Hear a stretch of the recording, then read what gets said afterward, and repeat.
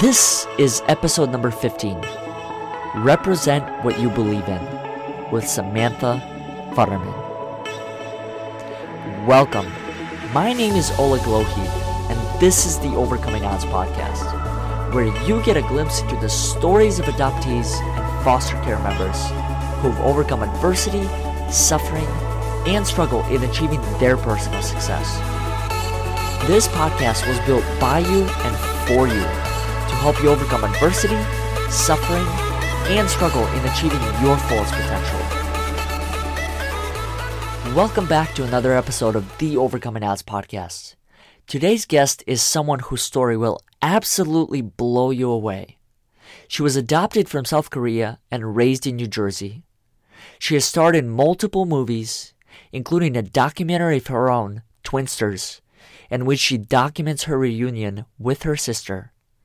Tune in as we talk about how to succeed in the entertainment industry, the secret behind chasing and achieving your dreams, the importance of failing, and why we all need mentors who don't have all the answers but can help us find them. Without further ado, please welcome Samantha Futerman.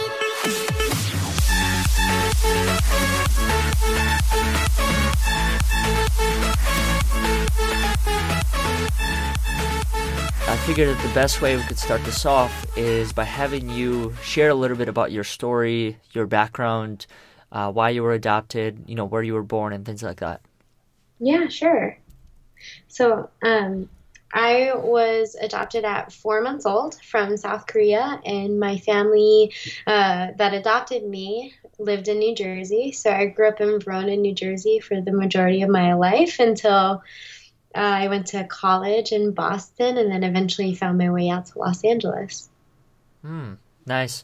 What kind of impact would you say adoption has had on you to this day?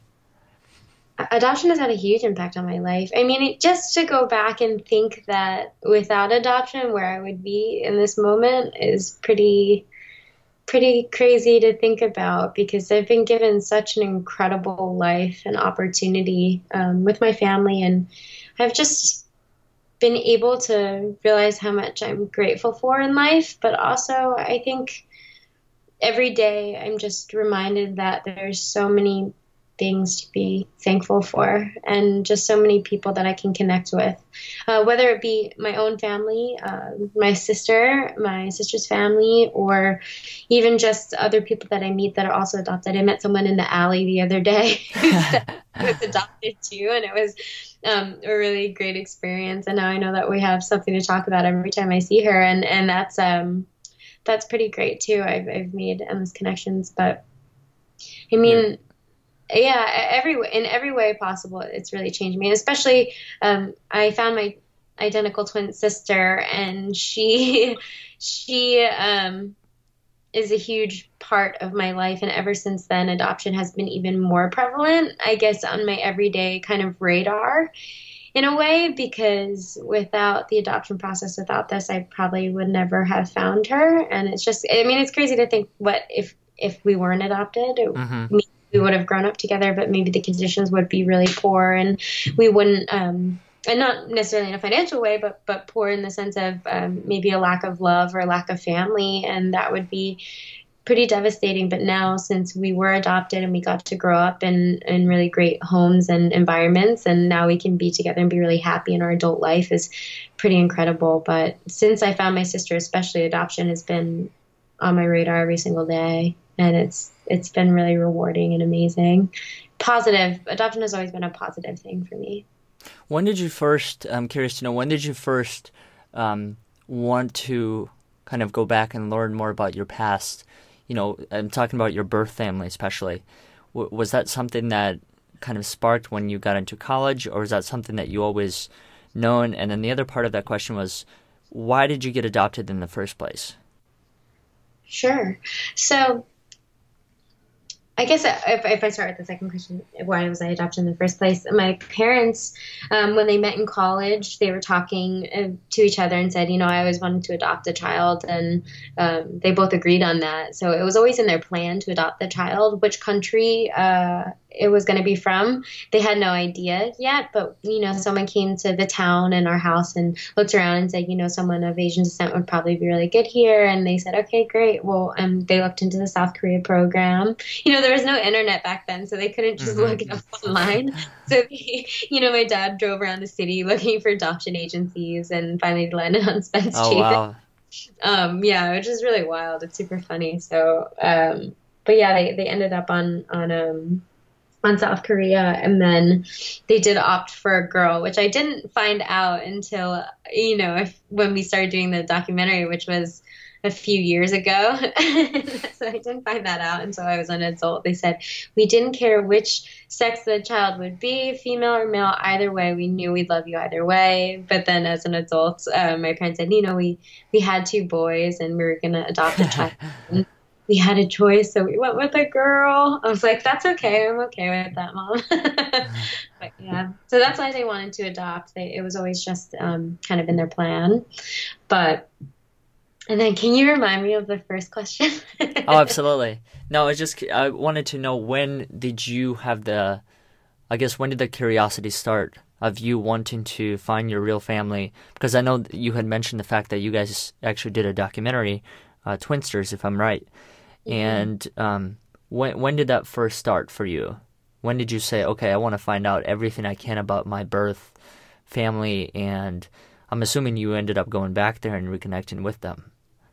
Yeah, so I guess growing up, I was always kind of curious to think, oh, well, maybe I have a sibling out there. Maybe there is another human that kind of remotely looks like me. Because even just seeing other Asian people on the street, no one ever really looked like me, never looked like they could be my family. You know what I mean? So I was always kind of curious about that. And I thought, wow, what a world that someone could be living somewhere else in Korea and be walking around and we'd look the same. Maybe she has freckles. Little did I know that my identical twin sister, would show up one day. But I always thought it would be cool to, have another family member. And then in college, I got a pamphlet from my adoption agency, Spence Street, and they were doing homeland trips. So they were taking adoptees and their families back to Korea for the first time, and you can go and you had the option to go and search for your foster parent or birth parent as well. And you could go and, we traveled the whole thing. We started in Seoul, went all the way down to Busan and came all the way back up. And it was a pretty unreal experience. But that was my first curiosity. They said, do you want to find your foster parents? I said, absolutely, 100%. There's no question. And then they said, do you want to try to do a birth search? And I thought, well, I don't know if I'm ready, but yeah, I guess I'll check it off. And, I went to Korea and we looked through some papers, and I didn't really have too much information that I didn't already know necessarily from just some documents or whatever it was, but nothing really crazy came up, especially I had no idea that I had a twin sister out there. It just said you were an only child and maybe there was an older sister or something like that. And then I think maybe 8 months later, it might have been shorter, then I got a message from my identical twin sister who had seen me in a YouTube video on the internet, and she sent me a Facebook message. And yeah, we documented the experience. It's called Twinsters, and it's on Netflix, but it kind of encompassed all of that. But it was really wild to think that, as an adoptee, you think, well, someone else out there gave birth to me, so someone else is like me in the world. Little did I know it was going to be more of a clone than anything else. But yeah. It's funny that you say that, because I had a similar experience. When I first came here at 12, I was able to keep in touch with my family back home, but I had a miscommunication with my parents. And when my parents had mentioned the option that, we should think of other ways to call Russia, because clearly, making calls from a cell phone or landline wasn't the least expensive option. So and that's what I was doing. So what they really meant was, let's start using things like Skype. And I had thought that, okay, stop blowing up the bill and stop calling. So I had stopped calling them for 6 years. 6 years of just no contact. Like, things were going great and I was staying in touch, and all of a sudden, boom, nothing. They wouldn't hear anything. So when you had mentioned the fact that, your sister contacted you, my sister did the same exact thing.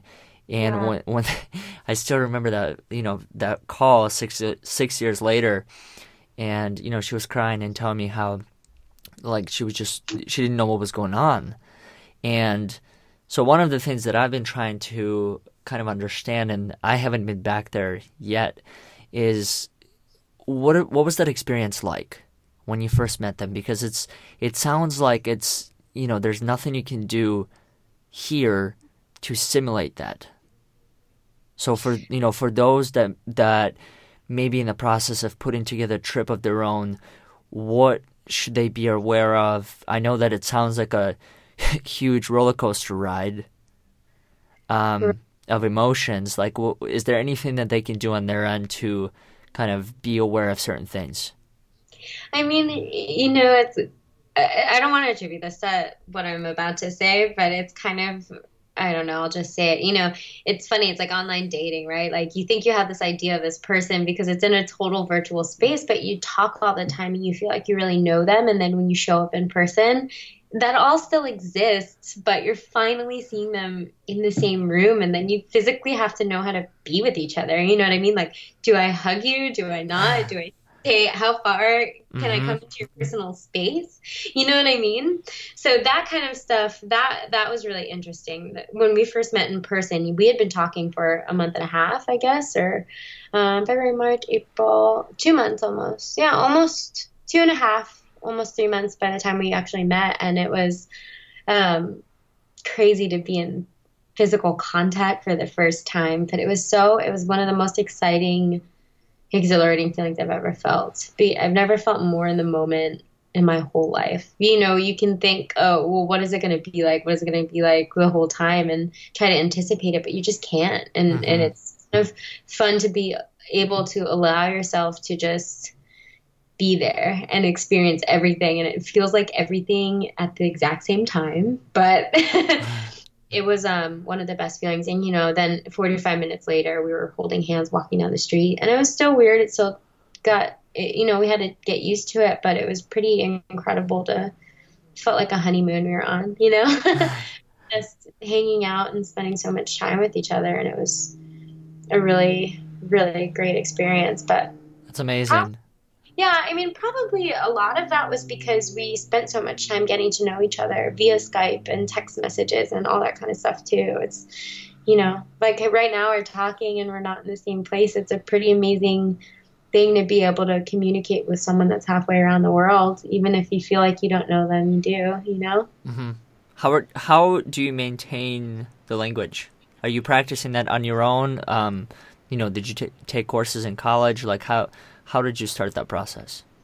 My sister, I'm very lucky. My sister is fluent in English. So wow. She's French, but she's fluent in English, almost beyond fluent. She's got an incredible vocabulary, probably because she watches a lot of TV. But I'm lucky in that sense. I'm trying to learn French, but it's very hard. Mm-hmm. It's a difficult language, but I'm definitely trying. I'd love to be able to speak to some members of her family who don't speak English. That's a goal of mine for sure, but I am pretty lucky because I didn't have to do so much on that front. That's good. Do you speak Russian all the time? I don't anymore. I actually majored in Russian translation, so when I was a sophomore in high school, I started taking classes, Russian classes at Michigan. And, it's funny that I look back at it now because supposedly when I left Russia at 12, I had told my sister, my birth sister, that I was going to become a translator and come back and save them. Now, when I came to U.S., that vision just slipped out of my mind. I didn't have a single thought about it, but yet I still continued on that track. Subconsciously, I would take classes, and my adoptive parents, they don't speak Russian, so I wasn't able to practice that much at home. So like right now, when I stay in touch with my sister, it's a little bit difficult for me to communicate certain things because I just don't know, how to express it in Russian. Mm. And if I were to start typing in English, then, she wouldn't understand. So it's kind of that gray area where I'm trying to I think it's more so on me on trying to pick up the language than it is on her to learn a completely new language. Yeah. But yeah, it's a process. You mentioned quite a bit about the documentary and nonprofit, so I figured, let's start off by telling us a little bit about Twinsters and how that came about, and where it's going. Because if I'm correct, is it a 2-part or a 1-part series? It's it's just a full-length documentary. One time. And it was essentially just covering your experience, is that right? Yeah, exactly. So it follows starts at the moment when I figured out that I had a twin sister because my sister sent me a message, and then it just follows our journey through meeting each other for the first time, and also our first trip back to Korea together. So it's quite fun. It's the entire journey over, I guess, the first year of our relationship from start to start. What would you like to accomplish with it? What was the purpose of it besides kind of documenting your journey? Right. I mean, it was always really exciting because we thought, a lot of people would connect on a level, I guess, not only just adoption, but reconnecting with people that you might have lost or never knew that you had. And one of our main goals was to express that, family has no boundary, that you can find love and family anywhere you look for it, and that there's room in our lives and in our hearts for as many people as we choose, that it doesn't have to be, life doesn't have to be so black and white. It doesn't have to be you only have one mom, because in our case we have many many of them. But I guess more so than just telling this story, because we thought that it would be exciting for people to learn, we wanted to connect with the adoption community as well and be a voice in the adoption community, especially in a positive way, because there's a lot of adoption stories, of course, out there, and many of them are sad, and a lot of the voices that we heard growing up were not so positive. But we had a really positive experience with adoption, and we wanted to share that for sure. And Jenna Ushwitz, too, who came on, she was an executive producer and a producer on our documentary, and she had a positive experience with adoption as well, and she was on the same page. She really wanted to share that too. So that was very important for us. How did you guys find each other? Jenna and I? Mm-hmm. Jenna and I found each other because we actually grew up acting together. So side by side, but we didn't know each other well. We weren't super good friends or anything, but we saw each other all the time. And, we'd show up to auditions with our white moms, and it'd be funny because you're like, oh, it was this, we had a camaraderie, we're like, I understand you and I accept you. You know what I mean? Without having to explain anything. We never talked about being adopted. I mean, we really didn't. We just showed up, and it's nice to not have to talk about that. I think that's pretty much how we knew each other, and we grew up knowing of each other for a long time. And then when I found out about my sister, I reached out, we have the same agents as well, the same representation in entertainment. So I reached out to my agents and I said, can you send a message to Jenna? I'd love to talk to her. This crazy thing just happened to me. And they're like, absolutely. And Jenna said, yes, whatever. I'm doing it. Let's do this. So what are the chances? Yeah, exactly. And now she's one of my closest friends. I talk to her all the time. So it's been really great. That's awesome. Yeah, she told me a little bit about your guys' nonprofit and her involvement with it, but I wanted to hear from you as far as what, the vision behind it, why it was started, and where it's going within the next couple years.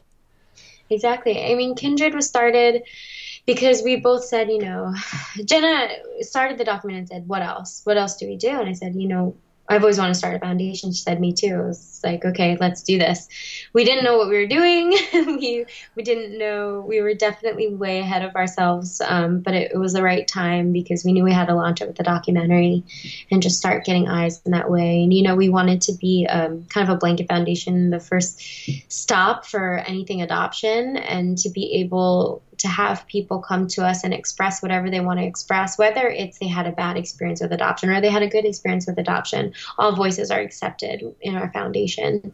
And we wanted everyone to know that there's a place and that you're not alone in the world. And again, we kind of took our thoughts from the documentary that family has no boundary.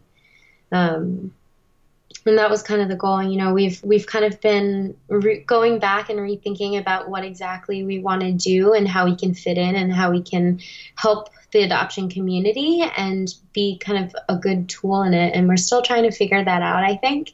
It's definitely moving ahead. We'd love to have a support system where people can tune in anonymously or not anonymously and talk about all things adoption, and just know that you're not alone in the world and that there's someone else out there who may agree with you and can be, you know, one and the same. I mean, that's the most important part for us. And we're working hard to develop a system, a support system. We had an idea and we kind of modeled after the Trevor Project, which has a really, really great support system.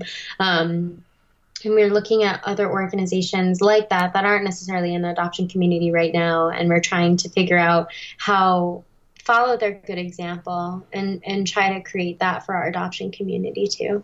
That's and awesome. Hopefully in the next few years, we can bring a lot of people together. I mean, that's the goal, whatever it turns out to be. And I think it will be ever evolving once we, you know, put stuff out there, figure out if it works or if it doesn't work. And hopefully we can bring a lot of people together. That's great. That's good to hear. That's one of the things we're actually planning right now is an event for June 23rd here in Austin, Texas. And the event is going to be called Hear Me Now. And the purpose of it is to allow other adoptees and foster care members to farther explore their story. So Great. I'm glad that you guys are, you know, sounds like taking a similar approach. Yeah, exactly. But it'd be great to work together too. It'd be great to know more about that project because Jenna and I, if we're around, it'd be great to go. Absolutely. I want to jump back to your passion. And before we start there, I actually want to say, I think I saw you when I remember watching a movie called 21 and Over. Yeah. So you were in that movie. Okay. I was. I was just making sure I wasn't making anything up in my mind. No, I was. Yeah, I was in 21 and Over. What was your role there, and how did you get that role? I actually just auditioned for that role like any other casting day. I went to the casting office and auditioned for it and got the call that I got the job. I played a agitated young woman in the dorm room. And they come and knock on the door to try to find out who Justin Chon, where he lives, and I don't have an answer for them. Well, I kind of helped them, I guess, a little bit, but but yeah, that was quite a fun role. Actually, it's funny, that movie had a lot more.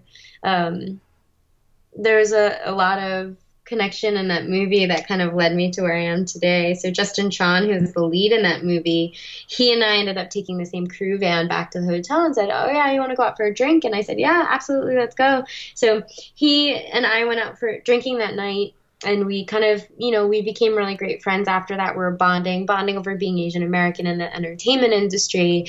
And then a few months later, he called me and said, "You know, I'm doing a film in Hawaii and we really need an actor, and I think you'd be great for the part. Do you want to come and hang out in Hawaii for, 2 weeks and we can film this movie and it would be really fun?" I said, "Yeah, of course." Who wouldn't? Mm-hmm. So I went down to Hawaii, and his film partner was Kevin Wu, or most people know him as Kev Jumba, and he was a popular YouTuber at the time. So I played his sister, and we met on the film, and then we came back to LA. I said, "Sam, you should be in my YouTube video, and you should make your own YouTube channel, because I think that you have a lot to say, and a lot of people, especially the adoption community, that you represent so hard, would relate to you." So I was like, "Oh, okay, sure." So I did his YouTube video. And that's the video that my sister ended up seeing and contacting me about. So it was, that movie had a lot to do with my journey and reuniting with my sister. So that was a pretty important moment in my life. Do you have any advice for people who are just starting off within this space, as far as, anything that they should be aware of, or any tips or tricks that you can share with them? You mean in the entertainment industry? Yes. I think the most important thing, or a tip I would give in the entertainment industry is, it sounds so cliche, but just keep going, because you never know where anything is going to take you or what it can lead to. For me, this job, which is really exciting as an actor, but it could have just been a little spot in a movie, but it ended up changing my life forever. So even though, day to day it can seem really daunting and like you're always going in and never getting anything, but one day you will get something and it can have a really big impact on not only your career, but your entire life. And I think you just have to keep going, even though it can seem really hard. I know that's cliche, but it's made a really big impact. Real life, as real as it gets. And there's so many days where I feel really disheartened and I'm like, I'm never going to get another job again. Or, thinking this is really hard. Why am I still doing this? Am I just chasing a dream? But then there's other people that continue to inspire, say, no, just keep going, keep trying. If you're passionate about something, if you really want to make something happen, you will. Just keep going. And so, it's so hard to see the end goal because we're so in it every day and you're just thinking about whatever you want to do. But if you love that, then you have to keep trying. It's funny that you say that because I've definitely had similar thoughts right when, actually a little bit before we started Overcoming Odds, especially in the early moments. It's hard when you start anything off the ground. The results are not there, and in some cases, results won't be there years down the road. So you said, am I chasing a dream? Is it just a dream? Is it all it is? And that's I felt the same way, and I was fortunate enough, just like yourself, to find people and mentors along the way that said, hey, if you're passionate about, if this is what drives you, you got to do it because nothing else will. And it's one thing, I think, to fall back on a job that, you may not like, but just doing something that you can wake up to every morning and say, I love this. I think that's so important. Even if it may not generate, tons of money or give you the luxurious lifestyle, I still think going with what inside of you is more important than anything. I agree. And I'm glad you're reminding me of it again today. How do you fuel your passion? What keeps you going? I don't know. What keeps me going? Especially during hard times. It sounds like you guys face a lot of rejection and other challenges along the way. So whenever you hit obstacles, what do you either say to yourself, or what do you look for? What do you turn to that allows you to refuel yourself again? Yeah. I think the first thing is to recognize if I'm feeling poorly about a day, or if I did just face a big rejection, or I got super close to a job and then I didn't end up getting it. I have to allow myself to feel sad. I think it's okay to feel sad for that time, and then I can, I don't know, generate that and be like, okay, I'm sad today because that sucks and that sucked today, but tomorrow will be better. And I know that if I keep going and I keep trying and I really want something, that something will happen. But then to be honest, I think what really keeps me going is knowing that I wouldn't be happy doing anything else in the world. I really wouldn't. And I tried that. I had a job recently that I was just doing stuff for because I was semi good at it and it paid well, but I wasn't happy. And now I'm finally back and like, okay, I'm going to do this because this is the only thing that's going to make me happy. But even more so, I think it's the people that I talk to and I surround myself with. My friends like Jenna, I call her and I'm like, should I keep doing this? And she's like, yes, you have to keep doing it. You love it. And my boyfriend, he's like, this makes you happy. You wouldn't be happy doing anything else. You'd be so sad and you'd have money, but who cares? That doesn't make a difference, And I think it's really the people surrounding me, reminding me that of that. I think at this very moment, that's what keeps me going. But I need them. I need that support system to keep on trying because it is hard. It sucks when every day they're like, we liked you, but we like, it sounds like they're saying, well, we like this person better, even though that's not the case. That's what it feels like, So it is hard, but just knowing that, you know, wouldn't be happy doing anything else. And then when, you know, when people reach out to you, or after this documentary, for instance, people were reaching out to us all the time, and that made me feel good. Like I was actually making a difference, and I found other people that I could connect to, and they could connect to our story, and it changed their perspective or made them happy. And I think, I don't know, maybe that's the key, is that we really can make a difference. And if we keep going and keep working towards our so-called dream, that one day it'll make a difference and have a positive impact on people around us and even people across the world that we've never even met. Mm-hmm.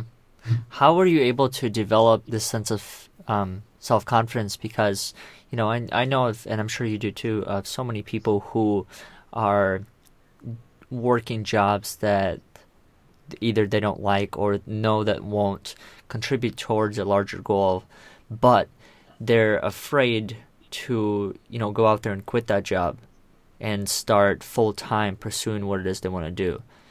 Do you have anything that you've learned along the way that can make that process a little bit easier? Or easier may not be the right word, but intimidating?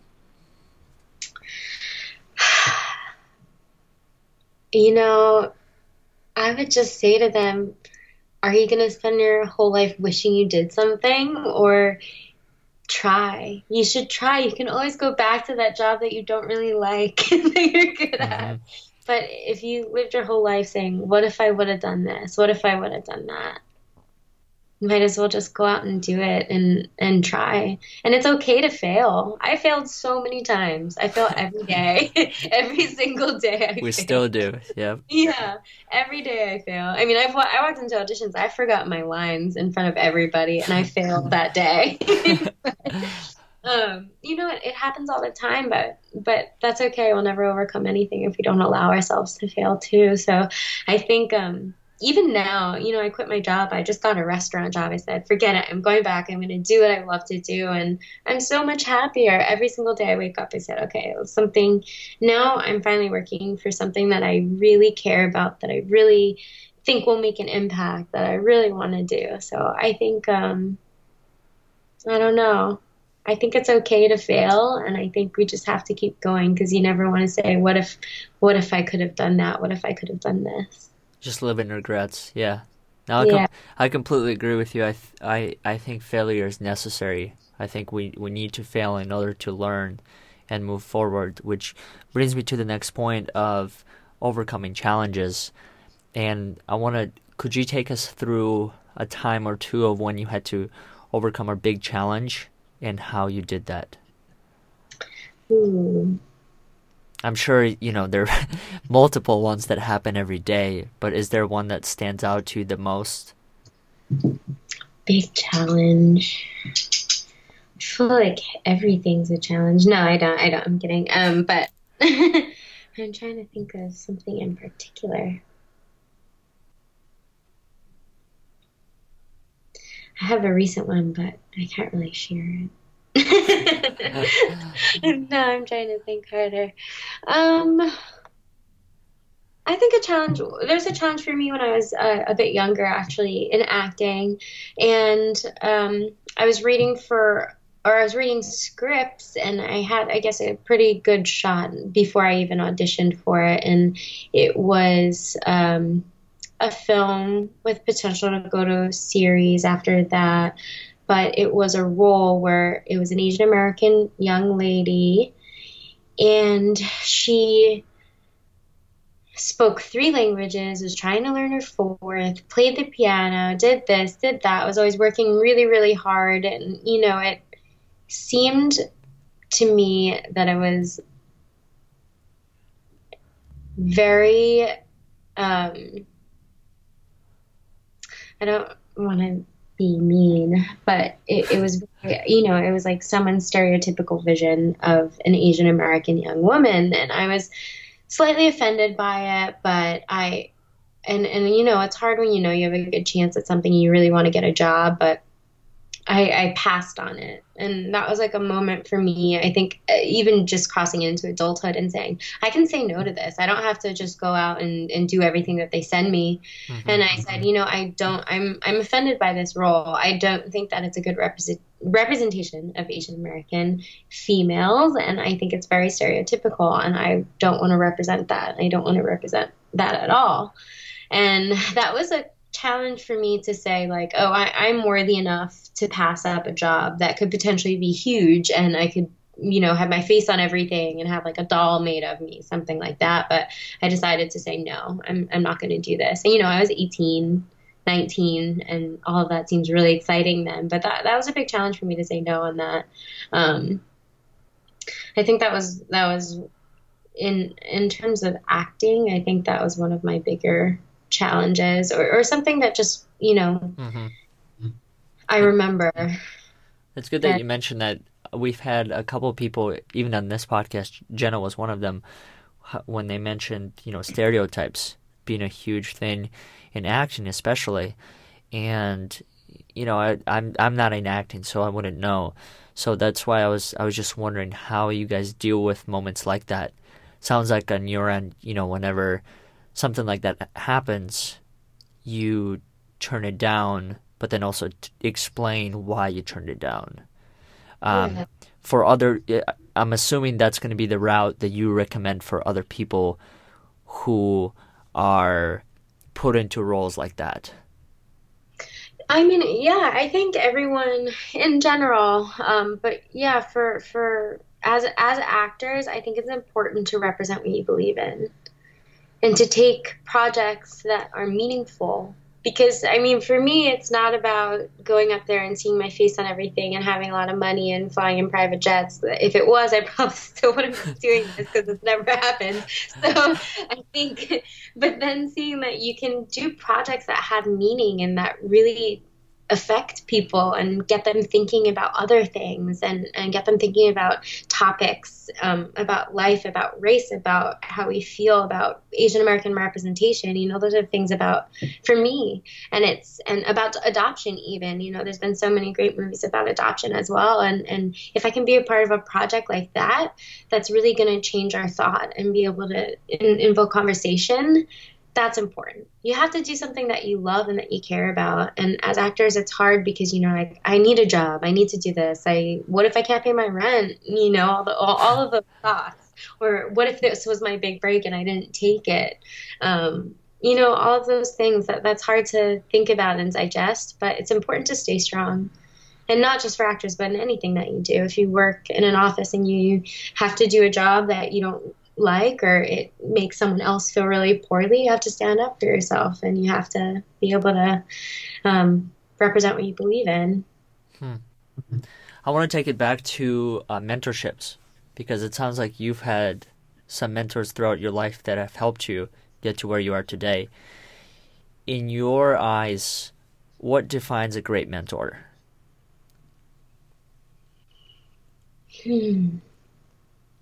I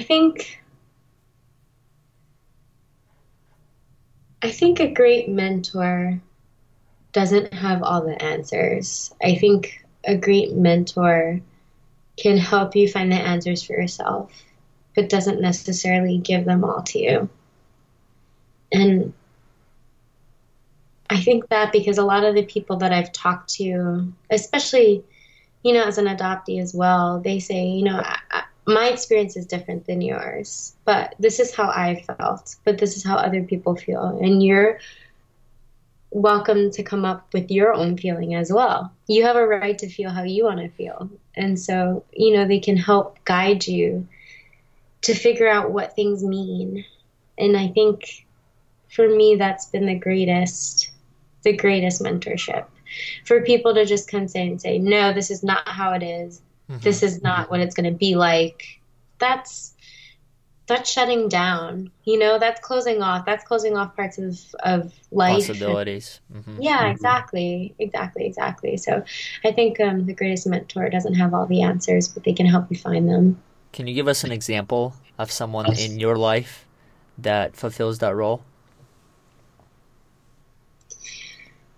I think it goes back to one of my college professors. She was pretty amazing. She studies her her focus is physical acting, and she was always really strong. Wasn't afraid to tell you when you were getting in your own way. And in college, she told me, Sam, you're a perfectionist. And I said, yes. She said, it's getting in your way. And I was like, shoot. You're right. You're right. She's like, you're not allowing yourself to fail, right? And what we were talking about before. And she's like, so keep your mind open. Not everything has to be perfect. And I was like, you're right. And I remind myself of that all the time, every day. Even when I'm doing the dishes, I'm like, the dishes don't have to be perfect, whatever it is. But that was that relationship was really, really great because she was always guiding me, giving me advice, but letting me figure it out on my own as well. And I think even just in scene work and acting work, just every day in class, it was these tiny little things. Every day she'd give me one little thing, whether she came and touched my back and it changed my whole posture, it changed this whole character, it changed my whole perspective on everything. I mean, that was a really, really great mentor.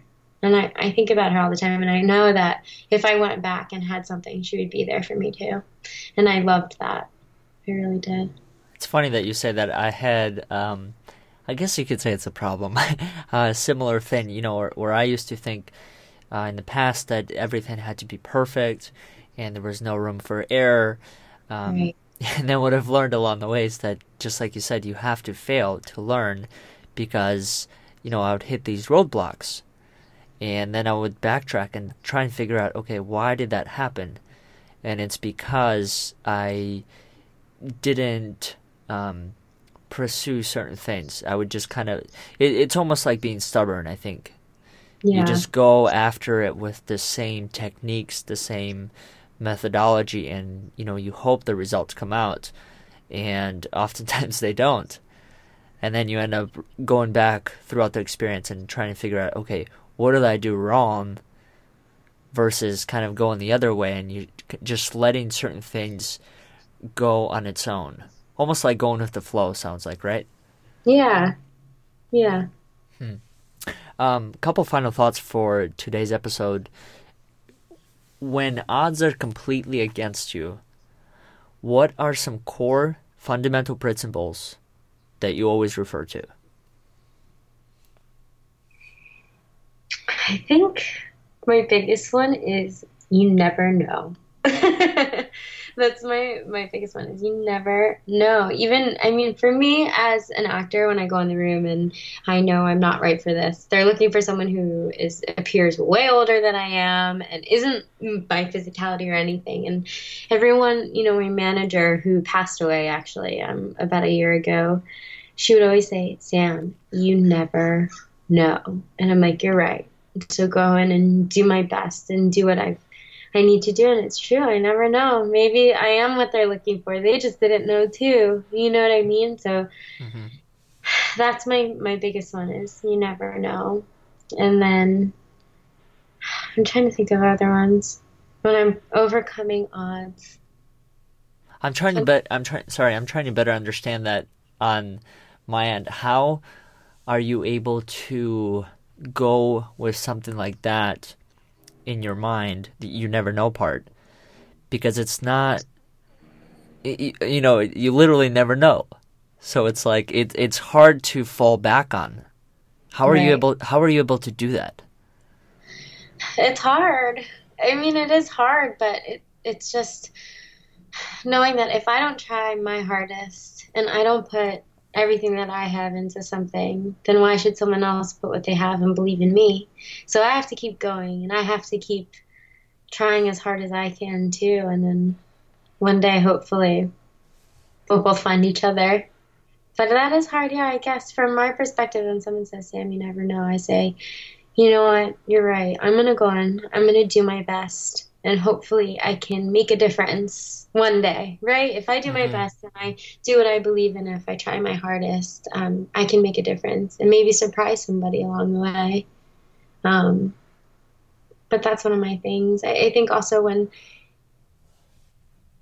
this might seem funny, but when I surf. I started surfing 3 years ago, and some of the most impossible things is when it's a really big day. It's really big surfing, and right now it's cold, and sometimes it's cloudy and not very inviting. And I have people, my boyfriend and my friend, they're like, Sam, you can do this. And I'm like, it looks like I really cannot do this today, but know that I've practiced so many times. I've trained. I do my breath holds. I know where to be. I know where not to be. I know what to do when I'm in the wrong place. And I know how to keep myself safe. And I just take a deep breath and say, I want to do this. I can do this. And I can do it today. And I'll just try. What made you want to surf in the first place? It just looked really fun. It does. Is the easiest answer, but also too, it's always fun to try something that you've never done and see if you enjoy it and see if you're good at it. And it turned out I really enjoyed it. I'm not necessarily good at it, but I really enjoy it. With time, you will be. Yeah. And the best part about surfing is it's ever changing. Every day you can go to the same surf break every single day and it'll be a different wave every day because the weather's never the same. The wind's not the same. The swell's not the same. Everything changes every day. So you can do it every day of your life and you'll never be a master at it. And I kind of love that. It's always challenging and it's always changing. And I don't know, it's silly, but it's a good reminder for life too. Nothing's ever the same. Every day's different. There's always challenges and there's always things to get over. But as long as you're having a good time and you're enjoying it, you're safe, then I think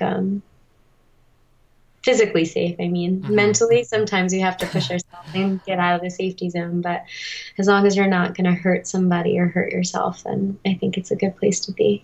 That's good. Do you have any final thoughts, final takeaways for any of our listeners who are exploring either, like you said, becoming actors? I know you mentioned a lot for them. One of them sounds like be adaptable to change, live outside of your comfort zone. Anything else that you would recommend for them? I mean, I think the main thing that I would tell someone as an actor, as a filmmaker as well, if you want to produce, direct, write, I think one of the most important things is just represent what you believe in. Say your thoughts and get your message across because everyone has their own story and everyone's story is meaningful. Just because someone pays attention to someone else's first doesn't mean that yours isn't worth hearing about or isn't going to affect someone else. So keep believing that I think if you really believe in what you have to say, then it's worth saying and it's worth having someone else hear about. So never give up, keep going. And keep knowing that you have something that someone else is going to relate to and believe in as well. Especially as filmmakers, especially as an Asian American filmmaker, I think it's really important to get our voices heard. I know that's the hot topic of the moment and across all careers really, but I think it's important to get your voice heard no matter what.